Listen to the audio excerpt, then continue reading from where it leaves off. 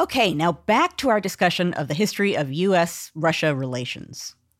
We've been talking about surprising moments before the Cold War, but even during that decades-long rivalry, there were a lot of unexpected encounters between the two world powers.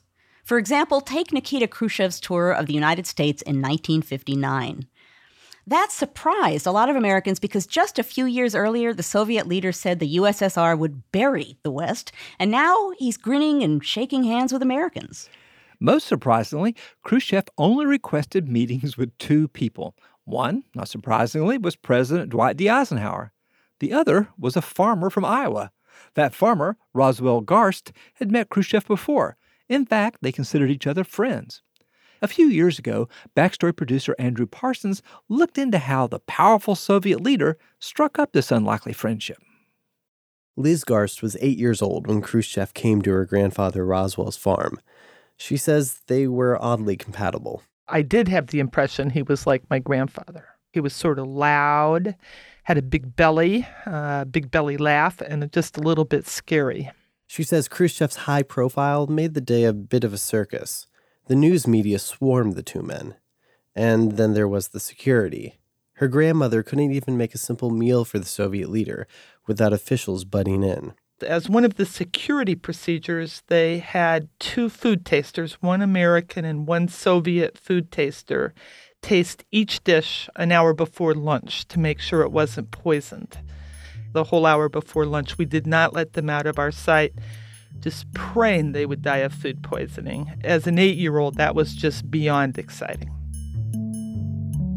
Khrushchev was on his way to Camp David to discuss pressing matters, like this big arms race that was threatening World War III. So why was it so important for him to stop in this American farm?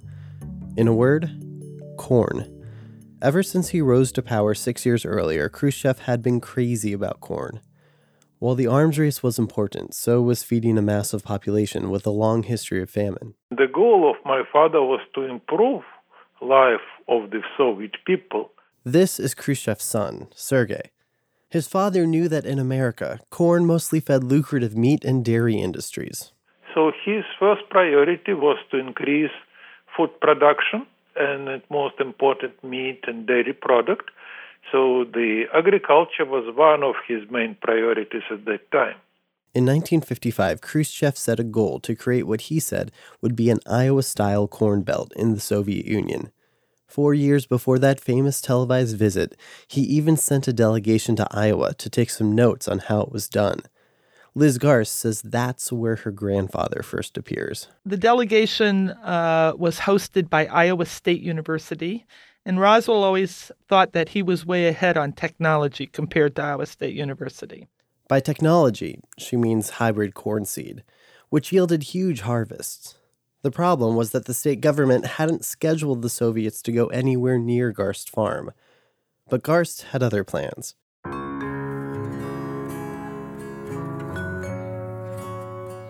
He intercepted the head of the delegation and invited him to tour his land the next day. Roswell said, so tonight, keep your mouth shut. Tomorrow morning, you load your delegation up in Iowa State's cars to go on their planned tour to Newton. And at the last minute, just refuse to get in their car. And I'll drive up in my car, and I'll open up the passenger door, and you just get in my car. So that's how it happened. Roswell basically kidnapped him from underneath the nose of Iowa State.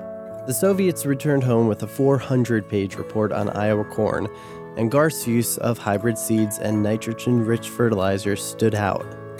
He soon found himself sitting with Nikita Khrushchev in Moscow, drawing up contracts to sell his seeds. It was in this meeting in 1955 where the two men struck up their unlikely friendship. Their surface-level motives were clear. Garst got big contracts from the Soviet government, and Khrushchev got technology that could help his massive collective farms. But Sergei Khrushchev says there was something else. The Soviet premier came from humble roots, and he really liked the image of a self-made American farmer. And I remember Garst, he was a strong man, big, and a real American farmer, as I understood at that time, hard-working person. And my father was also a hard worker and not only in the politics, but when he was metal worker on the factory, of course, it's increased their sympathy to each other. Two hard workers better understand each other. But selling American farming to the Reds wasn't all smooth sailing. At first, the State Department was skeptical about Garst's adventures in the East and only reluctantly gave him the license to sell. And the Soviet Corn Belt? That didn't exactly pan out either. Liz Garst said corn was planted everywhere, including where it couldn't be sustained, like Siberia. A common joke of this era in the Soviet Union is someone says to Mrs. Khrushchev, "Mrs. Khrushchev, your husband's planting corn every place but on the moon." And Mrs. Khrushchev says, "Shh, don't give him the idea." And technology wasn't always applied consistently, even on fertile soil. The Soviet leader later claimed this wasn't his fault. He said in a rush to please him, the Soviets just planted hybrids too quickly in too many places. Though yields improved overall, the program wasn't nearly as successful as it should have been. Khrushchev later wrote in his memoirs, "Corn was discredited, and so was I."